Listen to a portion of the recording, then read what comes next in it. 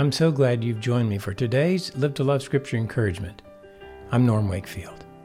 What was Peter thinking? In John 18:10, we read this. Simon Peter then, having a sword, drew it and struck the high priest's slave and cut off his right ear, and the slave's name was Malchus. This verse begins a parenthesis, so to speak, in this narrative. It's a parenthesis focused on Peter's relationship with Jesus. It begins with Peter's initial reaction to Jesus' arrest and continues to his denials before the rooster crowed. Apparently, John wanted to draw his readers into Peter's failures in order to highlight the love, mercy, and grace revealed in Jesus toward Peter later in the gospel. So let's attempt to enter into what's happening between Peter and Jesus. Have you ever wondered what Simon was thinking when he attempted to remove Malchus's head while facing a host of armed soldiers? By the mercy of God, Malchus ducked and only lost his ear. Regardless of Peter's intent, it seems to be a rash and uncalculated act considering the odds. However, if we pause, put ourselves in Peter's sandals in mind, a couple of very diverse possibilities come to mind. First, Peter was filled with faith. He thought that Jesus was launching the Messianic kingdom.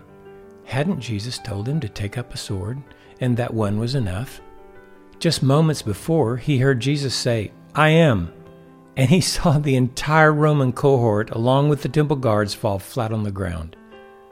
It's similar to Peter's jumping out of the boat onto the Sea of Galilee once he saw Jesus walking on the water.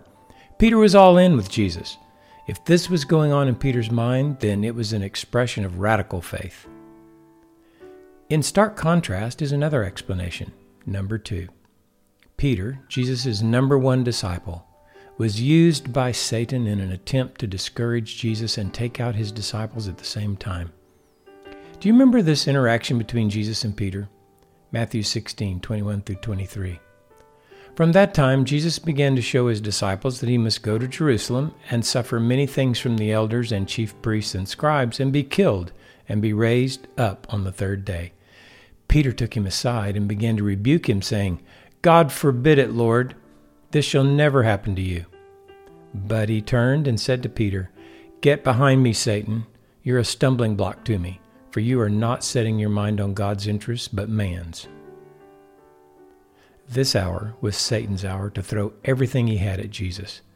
And it makes sense that once again he would go after the hearts of Jesus' followers, especially Peter. I'm inclined toward the second alternative explanation because the disciples fled, and Peter continued under Satan's spell as he denied Jesus 3 times. I don't guess we will know the answer to this on this side of heaven, but it should cause us to humble ourselves and be on the alert. Satan is prowling around like a roaring lion, seeking someone to devour. That's Peter's caution, by the way, 1 Peter 5:8. Let's abide in Christ, be on our guard, resist the devil, and live to love with Jesus.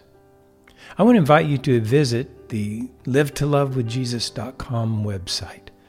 Check out the resources there. They're all free, and you can get further encouragement to live to love with Jesus.